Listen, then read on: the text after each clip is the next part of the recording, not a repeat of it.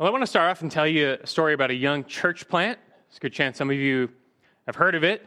There's this brand new church plant. It's planted in an extremely poor community, but they had a genuine love for the Lord, and they banded together as one. And as a result, they really took off in their growth, both in depth and in breadth early on. They were joyfully serving together. They were engaged in missions. They were doing mercy ministry, trying to reach their city with the gospel. And over maybe the first 5 years or so, everything was going really well. But all their growth was later threatened. Everything they achieved looked like it was going to come undone. And what was the problem? It was church conflict. This church, like all churches, were filled with a bunch of very different people. And they were knit together in one tapestry by the Spirit and by their faith in Christ. But they were starting to come apart at the seams. And this conflict all centered on two people. There's two very prominent members in the church, and they came to a disagreement. It was not over theology or doctrine, but just personal issues. But neither was willing to back down. They kind of dug in their heels. Everyone else took sides. It's kind of like a rift was opening up in the church, splitting the congregation in two. And if this rift wasn't closed, the church could just cave in on itself. Their witness was being threatened. Their growth was being stunted. Now, I probably said enough. Do you know what church I'm talking about? I've been describing the Philippian church. Never said it was a new church or recent church. Now, hearing the details I just described, though, it very well could be a recent church.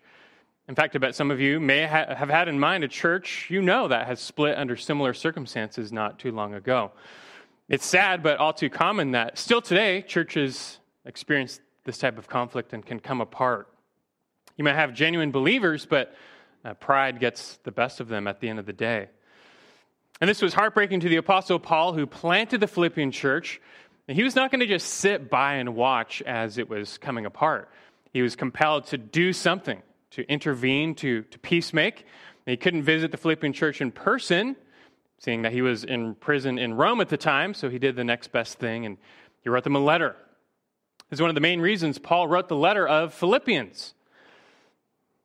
He wanted to be a peacemaker, and he solicits other people in the Philippian church to come alongside him and play peacemaker as well to help reconcile these two conflicting parties. You catch a glimpse of this in Philippians 4, 2-3, where he writes, I urge Euodia and I urge Syntyche to live in harmony in the Lord. Indeed, true companion, I ask you to help these women who have shared my struggle in the cause of the gospel, together with Clement also and the rest of my fellow workers. Last week, we actually took a one-week detour into Philippians. We explored the need for unity through humility in the local church. And especially as external opposition grows, the church must be tightly knit together as one in Christ. But sometimes, and most times, that's easier said than done. Sin divides, pride is strong, and sometimes you have two people or two groups, they just don't have the humility or maturity to reconcile their differences. And so sometimes you need a third party to get in between them, a peacemaker to bridge the gap and reconcile the two. And that's still the case. And this work of peacemaking, it's not just for pastors and elders. If only all of God's people were peacemakers, the church would experience a lot more of that powerful unity. And this is a call given out to all believers. This is a mark that should characterize everyone in the faith, and Christ himself said so. We're going to discover that today as we return to the Gospel of Matthew and the Beatitudes. So you can take your Bibles, open them back up again to Matthew chapter 5, as we resume and really near the end of this introduction to the greatest sermon ever, the Sermon on the Mount. Matthew chapters 5-7, it captures Christ's preeminent sermon, the Sermon on the Mount, where he ascends this local hill around the Sea of Galilee. He gathers his disciples around himself to teach, and some onlookers as well. And as he teaches, there's still so many treasures of wisdom and knowledge we've yet to discover in this sermon. But in many ways, Christ starts off by just giving us the crown jewels in the form of the Beatitudes. Verses 3-12, Jesus gives 8 Beatitudes. These are pronouncements of divine blessing. With the Old Testament in mind, there's nothing worse than to be cursed. To be cursed is to be under God's judgment, wrath, divine displeasure. And to be blessed is the opposite. It's divine favor and acceptance. It's what we seek, and it's what Jesus is promising and offering here, blessing. He shows us what it means, what it looks like, how to get it. And so far, we've learned that the first four Beatitudes function in many respects like a roadmap to the kingdom, to this divine blessing. In Matthew 5:3, blessed are the poor in spirit, for theirs is the kingdom of heaven. Blessed are those who mourn, for they shall be comforted. Blessed are the gentle, for they shall inherit the earth. Blessed are those who hunger and thirst for righteousness, for they shall be satisfied. We've learned that entrance into the kingdom always starts with humility. Finding God's salvation begins with just seeing your own sin, being broken over the depths of your own spiritual bankruptcy before God. You realize you're utterly lost. You can't do anything to save yourself. That realization is meant to humble you and break you. It breaks your rebellious spirit. But it also makes Christ truly desirable because you come to see him for who he is and recognize he's your only hope. That Christ and his righteousness, that's your only hope. You become desperate for him like one starving for food. And the one who approaches Jesus like this with the humble, meek faith will find him and will find entrance to his kingdom. The second four Beatitudes in turn then describe life thereafter. What life should be like for those who have entered the kingdom of heaven. So we've seen verse 7. Blessed are the merciful, for they shall receive mercy. Now, having been on the receiving end of God's overwhelming mercy, we should now be those who happily show mercy to others. Verse 8. Blessed are the pure in heart, for they shall see God. We should also be those given over to a single-minded devotion to the Lord. We're trying to reach the world and the lost, but at the same time keeping ourselves unstained by the world. In Colossians 3:3 says that in Christ are hidden all the treasures of wisdom and knowledge. And in the Beatitudes, he's dishing out some of those treasures. These are rich truths we've been through so far. And that carries on today with the seventh Beatitude. It's found in verse 9, where he's continuing to tell us how we are to live as members of this kingdom. Verse 9, it's our subject for today. Let's read that now. Beatitude number 7, he says, blessed are the peacemakers, for they shall be called sons of God. This verse is going to capture our attention today, but it presents us with a needed challenge because conflict still rears its head, even in the church, even among those who've been made citizens of this kingdom. As we live here below, sin can still divide us. The Lord wants us to live in harmony, and so we need to be those who seek peace and pursue it. We can't sit idly by and do nothing while we see people divide in their lives, we see people divide in their homes and in the church. Now, as children of God, who himself made peace with us, he calls us to be not peace fakers, not peace breakers, but peacemakers. We need to explore, though, what that means, and then talk a little bit about how to do it. And that's our aim for this morning. First things first, we're just going to make a pass through verse 9 and just try and understand what Jesus means when he says, blessed are the peacemakers. What is a peacemaker? Well, we start with this word for peacemaker. Trouble is, it's only used once in the New Testament, right here. But it's derived from the Greek word for peace, which is used all over the place. And the Greek word for peace in Scripture has underneath it the Hebrew notion of peace, which is shalom, the peace of God. And peace in this sense is less about the cessation of warfare. It's more about just reconciling two parties. Peace is the absence of discord, both in the soul, before God, and in human relationships. And so the peacemaker is the one who promotes harmony between people in the lives of others. That's simple enough. Let's see if we can drill down a little further about the nature of the peace we're trying to seek and promote. So let's start negatively. What peacemaking does not involve. The peacemaker is one who seeks to reconcile two parties, but not at any cost. The peacemaker will compromise, but there are certain lines that must be drawn. There are hills worth dying on. Every Christian must have convictions and beliefs forged in the truth of God's word, and those can't be compromised for anything. We can't turn our back on the truth in order to achieve harmony. That would become a superficial and unbiblical harmony. Over in Ephesians 4:15, Paul is exhorting the church to grow up together as one in one body. He tells us how we're to do that. It's by speaking the truth in love. He doesn't just say, speak love. Just tell people what they want to hear. Just be complimentary. No, you must maintain an attitude of love and a motive of love in all that you do, but yet we're called to speak the truth. It's not truth or love, it's truth in love. But when you sacrifice what is true to keep some notion of peace, you really risk barring people from the peace of God. Because don't forget, as Ephesians 6:15 says, we have a gospel of peace. And so when you forsake gospel truth, you're eroding someone's only path to peace with God. And that's something we cannot do. So peacemaking must not be at the expense of truth. And peacemaking must also not be at the expense of righteousness. Moral convictions must not go by the wayside just to appease someone else. The peacemaker is first and foremost bound to do what is right. We're not those who do evil or ignore evil, hoping that good may come.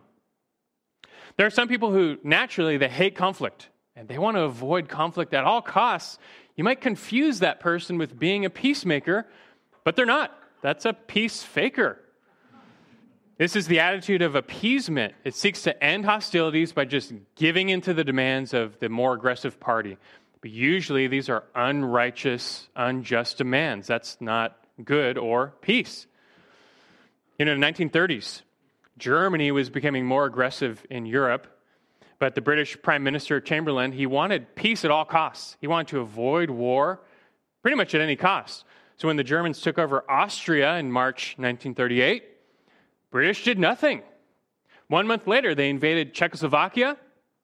This was an unjust invasion, but to keep the peace, Chamberlain formed what was known as the Munich Agreement, which basically just coerced the Czechs to just hand over whatever territory the Germans wanted. And Chamberlain hailed this agreement, calling it, quote, peace for our time. But this was just appeasement, and all it bought was a temporary, cheap peace. As you likely know, the Germans invaded Poland 1 year later, and World War II began.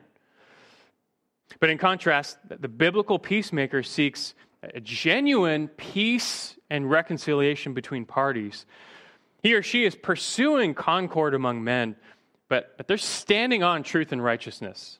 They're not going to give up truth and righteousness for a superficial peace. You know what that means is we're not always going to have peace. We're not always going to be able to make peace. But the peacemaker is one who pursues a type of biblical peace by doing what is right, standing on the truth, trusting God for the results. This is very much Romans 12:18, which tells us, it says, if possible, so far as it depends on you, be at peace with all men. In this fallen world, it's not going to be possible. But so long as it depends on you, for your sake, be at peace with all men. That's the target. That's our aim in the faith. All right. So how do we do it then? How do we pursue at least peace with others? How do we aim to be a peacemaker, the type the Lord blesses? Well, again, still speaking negatively, we're not trying to seek the type of peace the world seeks. How does the world seek to establish peace? Well, by force and war even. And think about it. Usually the peace man achieves is brought about by brute force. There's no true reconciliation of differences. It's just one party becomes dominant over the other party and forces peace. I mean, we're literally seeing it in Afghanistan right now, where one party has lost power and others come to power and peace goes away. Using another World War II illustration, how was peace with the Japanese achieved? By nuclear war. I mean, as the Japanese officials boarded the USS Missouri in the San Francisco Bay, they didn't want to be there. They didn't want to sign that peace treaty. They were forced to sign that peace treaty because their cities were being devastated. It's a coerced peace. And really, throughout most of world history, peace has been achieved by force. In biblical times, you can think of the Pax Romana, the peace of Rome, where just by their overwhelming might, they ensured peace within their borders. Or a more modern example, we now have the United Nations peacekeeping force deployed around the world to keep the peace. And they often do, but keep in mind, they carry some pretty big guns. Is that really peace? Now, don't get me wrong, I'm actually not opposed to peace by force in this fallen world. Peace by force is still better than war and anarchy, and I will take it. But the peace the world settles for falls far short of the peace of God. General MacArthur from World War II once observed that, quote, "A truce just says you don't shoot for a while," end quote. And man's peace is really just a temporary truce. It'll end.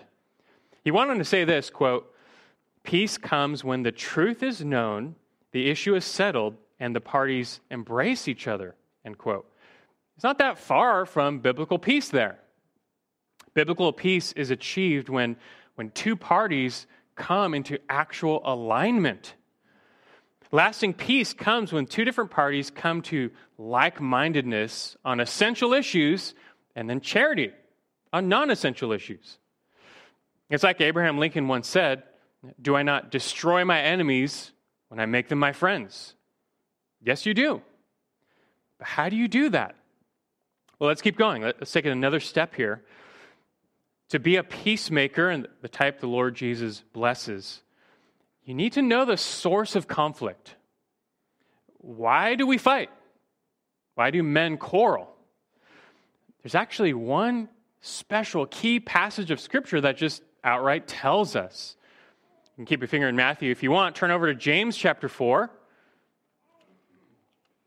James chapter 4, we've seen James, the half-brother of the Lord, mimic Jesus in the Sermon on the Mount. His whole epistle, he does that.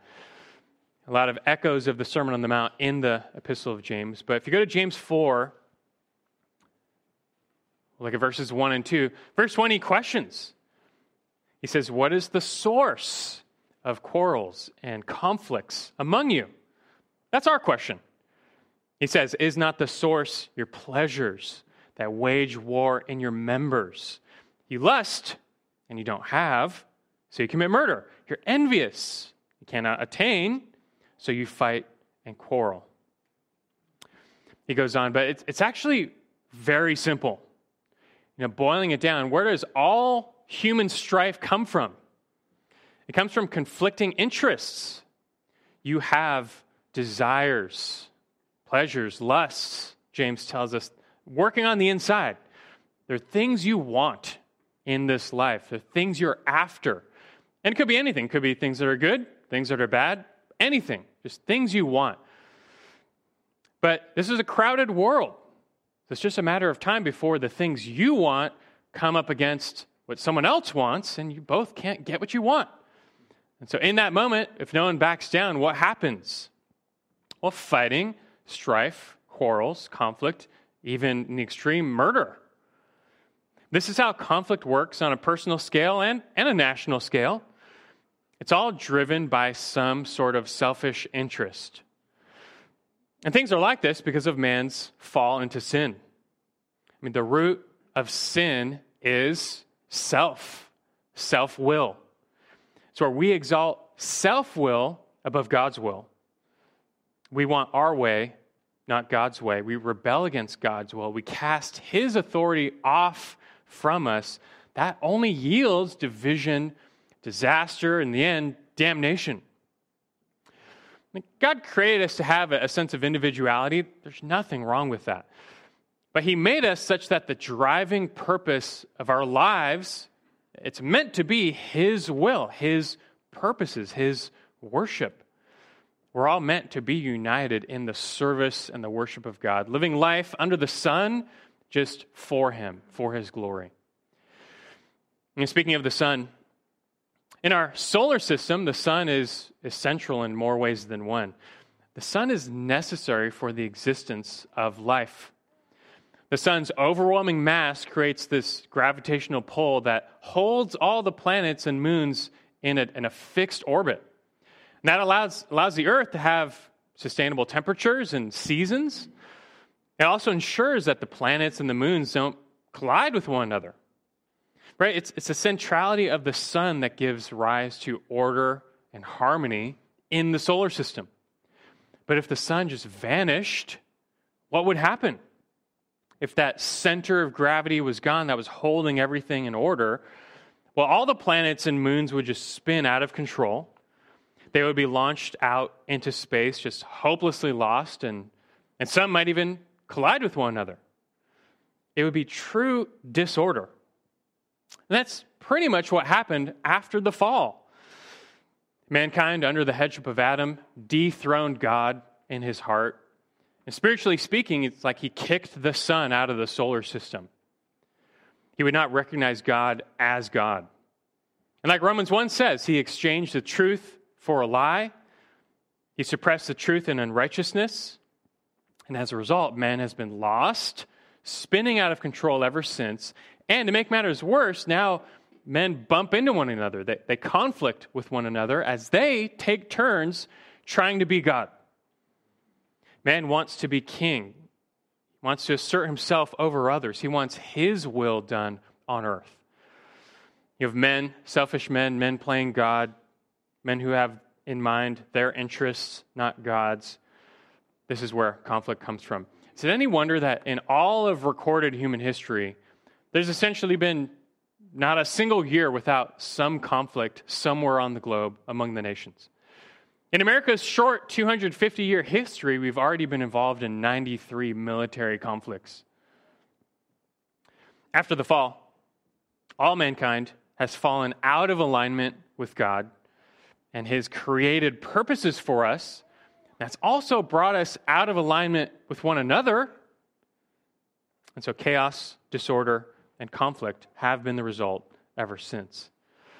So you put all this together, and Scripture equips us to understand the source of conflict. Very similar to the sixth beatitude, where we understood that the heart of the problem is the problem of the heart. In sin, we've become lost, corrupt, self-willed. From the heart, this has put us into conflict with God, our Maker, and also with one another. And so all this goes to say that the biblical peacemaker is not interested in a band-aid approach to peace. He's not after appeasement, or some sort of faux peace. He's not going to settle for a truce brought about by force, some sort of coerced peace. No, the biblical peacemaker wants true reconciliation between parties. But they know that only comes by dealing with conflict in the heart. That people must come into alignment with one another in the heart if they're going to have peace. But the biblical peacemaker also knows that people will only ever really come into alignment with one another when they've first been brought back into alignment with their God, with their created purposes as his creation. Selfish interests must be replaced with God's interests. When we're all unified with God's purposes, well, you'll see people getting along. Have you ever seen salmon swimming upstream to spawn? You'd have a tiny river, but you'll see at peak thousands of salmon crammed into this space. And you think, how could that be possible? It seems like chaos to put thousands of fish in this small little river. But it's actually not chaos. It's quite orderly because they're all swimming in the same direction. They all want the same thing, just to get upstream. So they're not bumping into one another. They're all going in the same direction. And so it goes with peace in the church or even in the world. It's only achieved when people start moving in the same direction, when they want the same things, they're aligned in purpose. The biblical peacemaker is trying to align people back to God's purposes, that we're all knit together by serving him, by seeking his will. All right, so that's a bit of a biblical framework for peacemaking, the type the Lord blesses. Now, kind of with the second half, I want to show you some of the ways we are to seek this peace. The Lord Jesus gives his blessing to those who make peace, who, like Hebrews 12:14 says, pursue peace with all men. We're supposed to at least aim to pursue peace with all men. We want the blessing.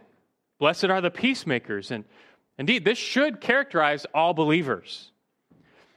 But to get a bit more practical, let me give you 3 dimensions of peacemaking.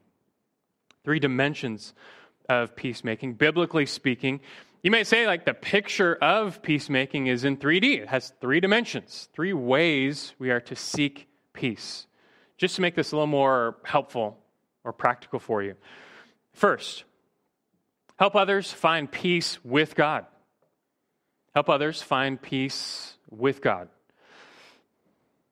Like in a world of sin, everyone has problems.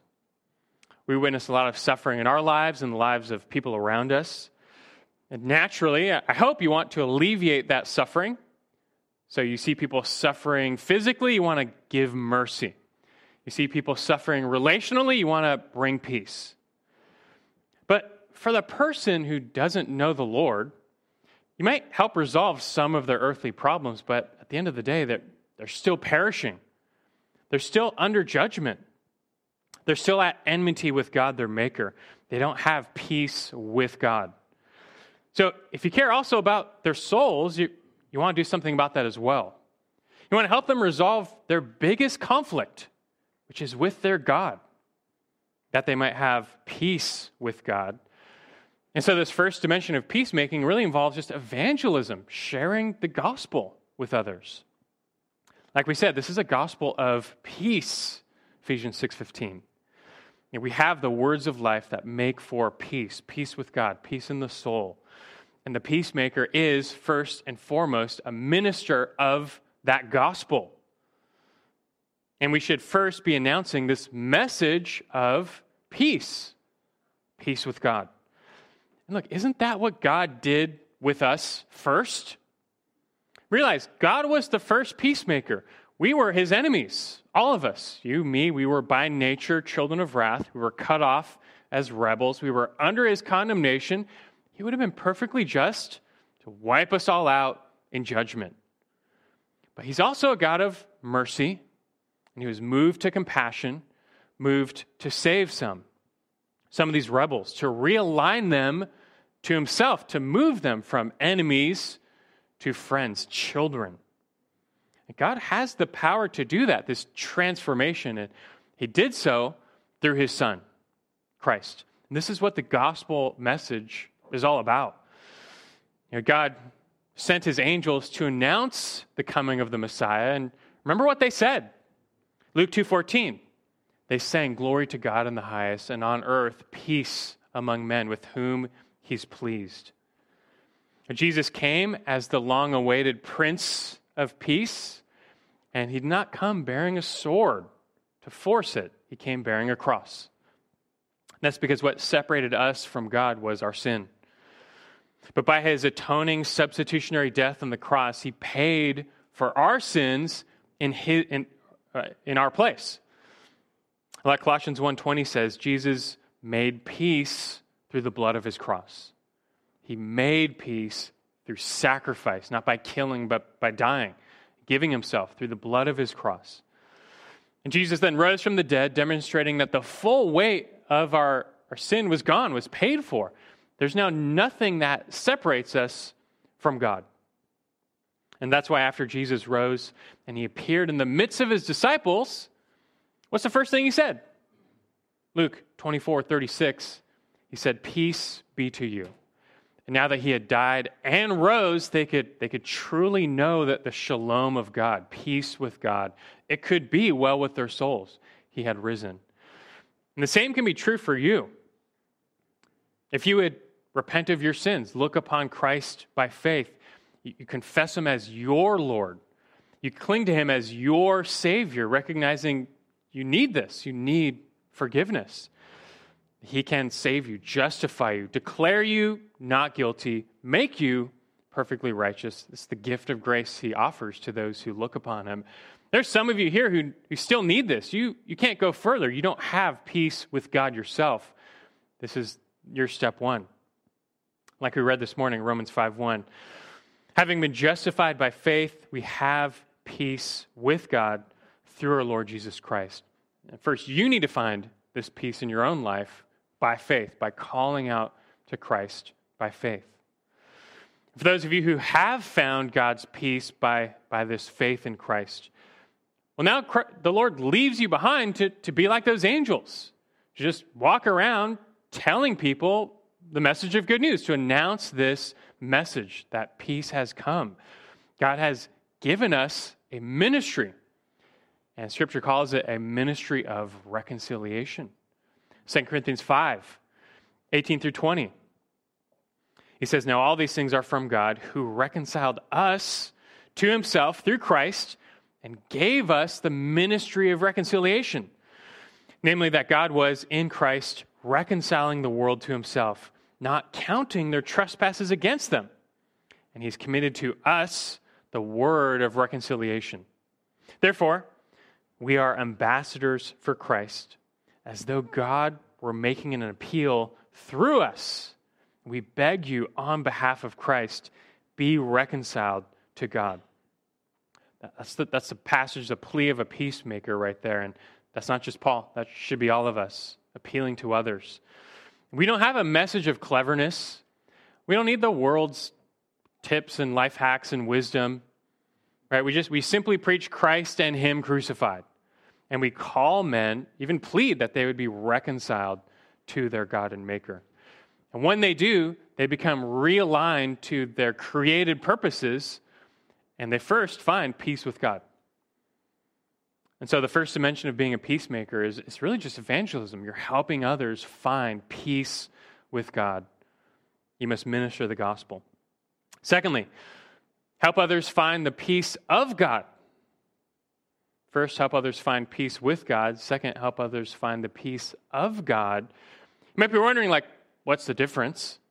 Peace with God, peace of God.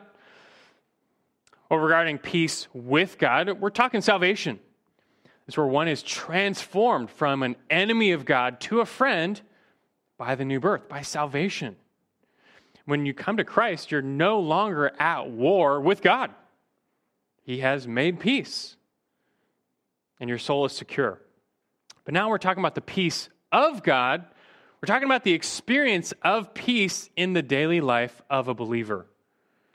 That's the peace of God. You might have some true believers, and they have been reconciled to God by faith. But in their daily lives, it sure doesn't seem like they experience much peace. Their lives are instead dominated by fear and anxiety and worry. On paper, they should be able to say, it is well with my soul. But in daily life, they don't feel that very much. That shouldn't be the case. But for many people, it is. And the problem is that as believers, we're meant to live in peace. It's part of the blessing. It's part of our witness. We're never promised the absence of conflict or turmoil, strife, affliction, suffering. None of that. We can expect all of that. But even still, as we walk by God's Spirit, we should bear the fruit of the Spirit. What's one of the main fruits of the Spirit? Galatians 5:22, the fruit of the Spirit is love, joy, peace. Elsewhere, we're outright commanded. Colossians 3:15 says, let the peace of Christ rule in your hearts. You have it, but it must rule your heart. 2 Thessalonians 3:16 says, now may the Lord of peace himself continually grant you peace in every circumstance. That's a key verse. Because look, in the Christian life, we are not guaranteed a trouble-free life. Really just the opposite, actually. You will likely encounter many circumstances marked by affliction. And look, what's coming up next is the 8th beatitude. Blessed are those who are persecuted for the sake of righteousness.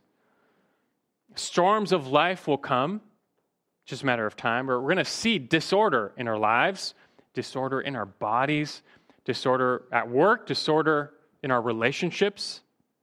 It's just a fallen world. But none of these circumstances need rob us of the peace of God, which resides within. That peace is based on our salvation. It's directly related to how much we trust the Lord. And it's irrespective of circumstances. Circumstances are irrelevant when it comes to the peace of God. And so then we find a second dimension of peacemaking, which is helping others achieve this peace. This is like the biblical counselor, and you don't need a degree for that. Just as a functioning Christian who helps believers grow in sanctification and spiritual maturity, that they're actively walking by the Spirit and experiencing God's peace.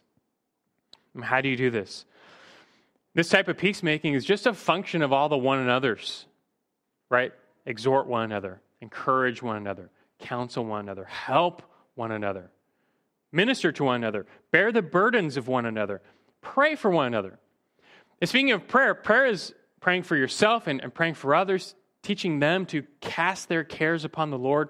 It's one of the primary mechanisms of receiving, experiencing the peace of God. I trust you know, I hope you know Philippians 4, 6, and 7. It says, be anxious for nothing, but in everything, by prayer and supplication with thanksgiving, let your requests be made known to God. Pray away what you desire, but you come to say, your will be done, not my will be done. Verse 7 says, and the peace of God, which surpasses comprehension, will guard your hearts and your minds in Christ Jesus. And as peacemakers, we are also apt or are prone, aiming to help others find this type of peace. Peace with God, peace of God, that they might bear that fruit, be blessed, and witness. Lastly here, let's do one more, a third dimension. Help others find peace with others. Now among men, help others find peace with others. And this, I believe, that Jesus has most in mind in the seventh beatitude, peace in relationships. It's actually a key theme in the Sermon on the Mount. We'll see unfold as time goes on. But one thing God hates is peace breakers. And I don't make that up. That's just Proverbs 6, 16 and following. Proverbs 6:16 says, there are 6 things which the Lord hates, yes, 7 which are an abomination to him. And the last thing on that list is this: the one who spreads strife among brothers. Those who stir up strife and sow dissension, they're doing the work of the devil.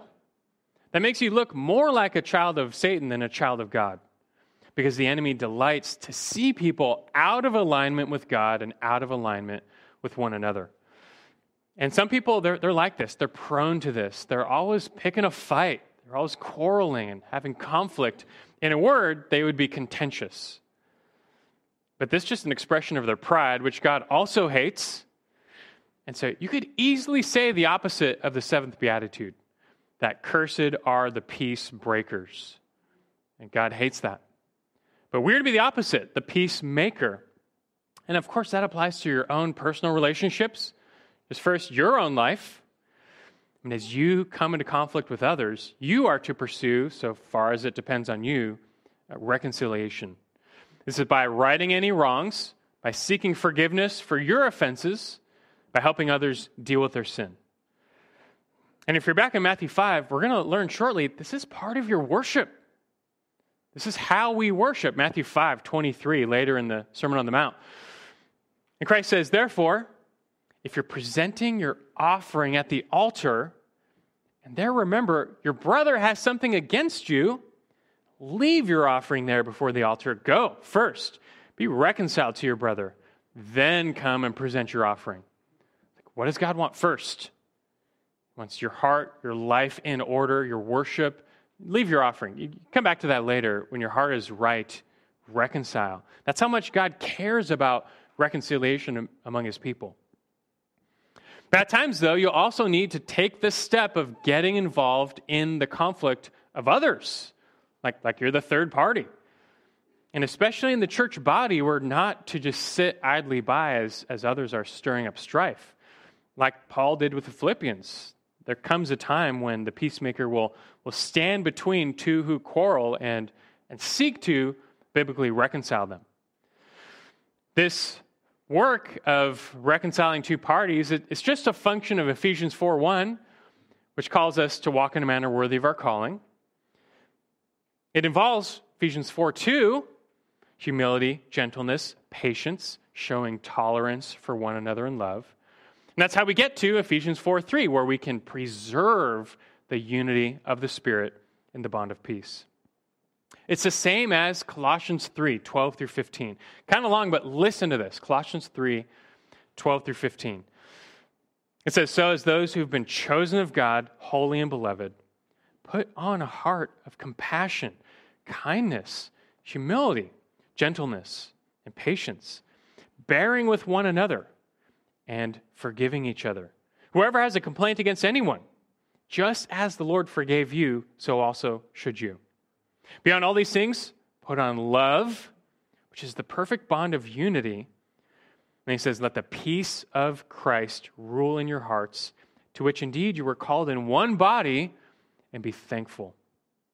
There's a lot in there to mind, but you may have noticed, he said in the middle, whoever has a complaint against anyone. Like even in the church, that's going to happen. People will come into conflict with one another. Complaints and differences will arise. And when it comes to essential matters, essential doctrine, we've established that there's no compromise there. That those are just hills to die on.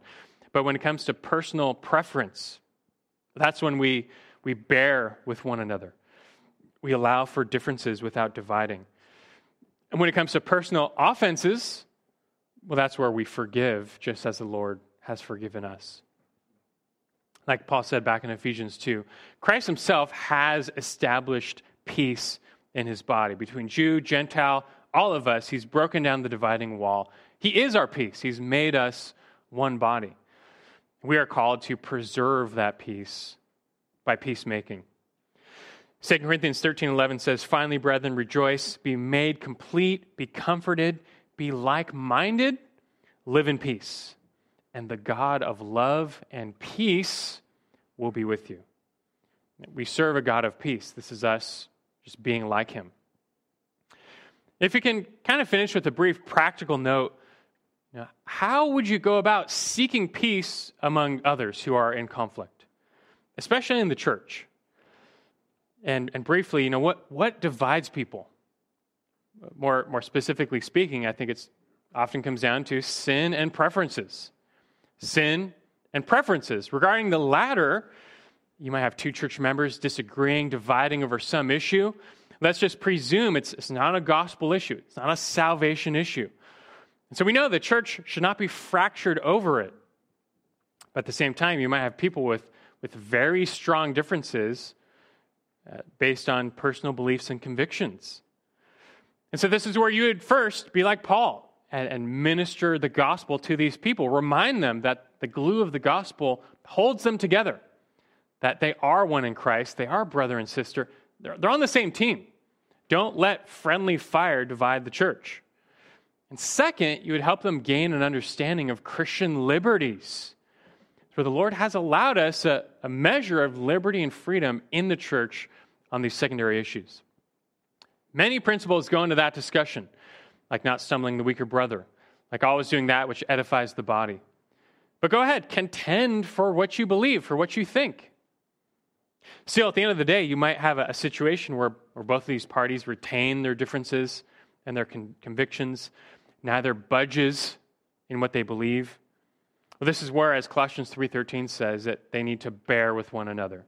They need to show tolerance for one another in love, without judgment, without bitterness. This is what requires those ample doses of Colossians 3:12. Compassion, kindness, humility, gentleness, patience. It's extreme pride where someone can't understand how someone else could possibly think a different way. Like, unless you think like me, you're clearly wrong. It's one of the heights of pride. You need a lot of humility. And a lot of this peacemaking will come down to how much humility and forbearance these two parties can muster up in their relationship over these non-essential matters. Now, sometimes, though, people conflict and divide over sin. And when we're dealing with sin issues, here, tolerance is not called for. Now, peacemaking involves helping others put away their sin biblically. Something the Lord tells us to do. Matthew 18:15. If you see your brother sin, go and show him his fault in private. If he listens to you, you've won your brother over. Especially in the church, we're called to peace. Sin in the camp disrupts that peace. And so when you have a believer who's momentarily hardened by the deceitfulness of sin, we're called to exhort that person, reprove them to repent and be restored. And sometimes a type of conflict is needed to produce true peace. Many in the church, this is their worst nightmare. They would much rather appease someone's sin, just ignore it, sweep it under the rug, just overlook it. But not only does that dishonor and disobey God, it's also sowing the seeds for a far greater conflict later. The peacemaker seeks biblical peace where all are in alignment with God's will and purposes. So you have one member going way out of alignment. We're called to, in love, call them to return. And we do so graciously. This is all hard work. Peacemaking involves dipping your toes into someone else's trouble and taking their burdens on your shoulders. But look, the Lord calls us not to live in isolation, but to live lives together as a body in the church. So when one member is way out of order, love and peacemaking calls them back. The third dimension of peacemaking seeks to reconcile people to the Lord and to one another. Ultimately, effective peacemaking requires a thorough working knowledge of God's wisdom in the Scriptures. And look, in this little sermon, there's only so much of that we can give to you. But I'll tell you what, if you see a lot of conflict in your life or in the lives of others around you, first, I would tell you to hopefully be convicted to do something, to no longer be on the sidelines, but to graciously and humbly seek to peacemake between them. Don't just spectate and watch as strife divides others. But second, seek godly counsel. Seek wisdom from God's word and wisdom from godly men and women around you. We seek to shepherd you at this church, not just through sermons, but through personal counsel. Seek out your pastors, your elders, godly leaders. You get equipped at a deeper level to be one who can effectively pursue peace and be a peacemaker, stand in the gap. If you do so, well, the Lord says, you will be blessed. Blessed are the peacemakers. And this is just part of what it's like for us to be like our God. And isn't that what the Lord was getting at in the blessing, the promise of the seventh beatitude? Again, back to Matthew 5:9, he says, blessed are the peacemakers, for they shall be called sons of God. This beatitude, like the ones before it, is in the future tense. And these beatitudes speak of blessings that belong to us right now, but they'll be made full in the future. So right now, like Romans 8 says, we have been made by God's grace, by his making. We have been made his sons, his daughters, his children. That sonship, however, will be validated on the last day, giving way to our eternal inheritance. And one big mark of our sonship is that we're peacemakers. This is just where we bear the family resemblance. We bear the resemblance of our Heavenly Father who first made peace with us. We demonstrate we're his children. This is why God sent his Son into the world to make peace. The enemy sows division and discord, but Christ came as the Prince of Peace. So let's resolve. We need to be like him. Let us be like our Lord and Savior, our God, our Father. Prove to be his sons and daughters as you seek peace, you pursue it, you sacrifice for it, you long for it, you work hard for it. You don't rest until troubled souls around you find peace with God, the peace of God, and then peace with others. This is one of the main reasons God left us behind in this hostile world. We are kind of like God's peacekeeping force. The church, an outpost of the kingdom. We are to keep and promote peace in this world. But we do not carry guns. We do carry a sword. That being the sword of the Spirit, the Word of God. And so let's resolve to be ministers of the gospel of peace, to use God's truth, to seek souls coming back into alignment with their Maker, with one another, that they might have peace in the world, peace in the church, peace in the home, peace in your lives. Let us be peacemakers. Let's pray together. Our gracious God in heaven, that That is, I pray, our resolve this morning. Every single one of us knows strife. We know discord. We know disunity. We know fights. We get in them all the time because even as believers, we still can be so selfish, putting our needs, our wants above others. As we learned even last week, though, give us a unity through humility. Humble us. Just align us to you and your will. What are your purposes? What do you want done? Unify us in that, and we will walk just fine side by side, even helping one another grow and become more like Christ. We need this in this local church and the church at large. Keep us humble, Lord. For any who've not made peace with you, we pray for them right now that even by your Spirit, you would stir up their hearts, you'd convict them. Show them that first and foremost, they need to be reconciled to their Creator, that their soul knows no rest. They will find no peace in this life. Death looms for all, but there's a second life for those who only pass through one death. We pray they find it by faith in Christ. Convict them. And for the rest of us, may we leave with greater resolve to be peacemakers. There are times we just want to be peace fakers, appeasing others. We often are peace breakers, just fighting to get our way. But again, Lord, humble us under your word and will. And may we just be like our Savior, who laid down his life to make peace with us. We do so for others, to your glory, for our witness, and to our blessing. In Christ's name we pray. Amen.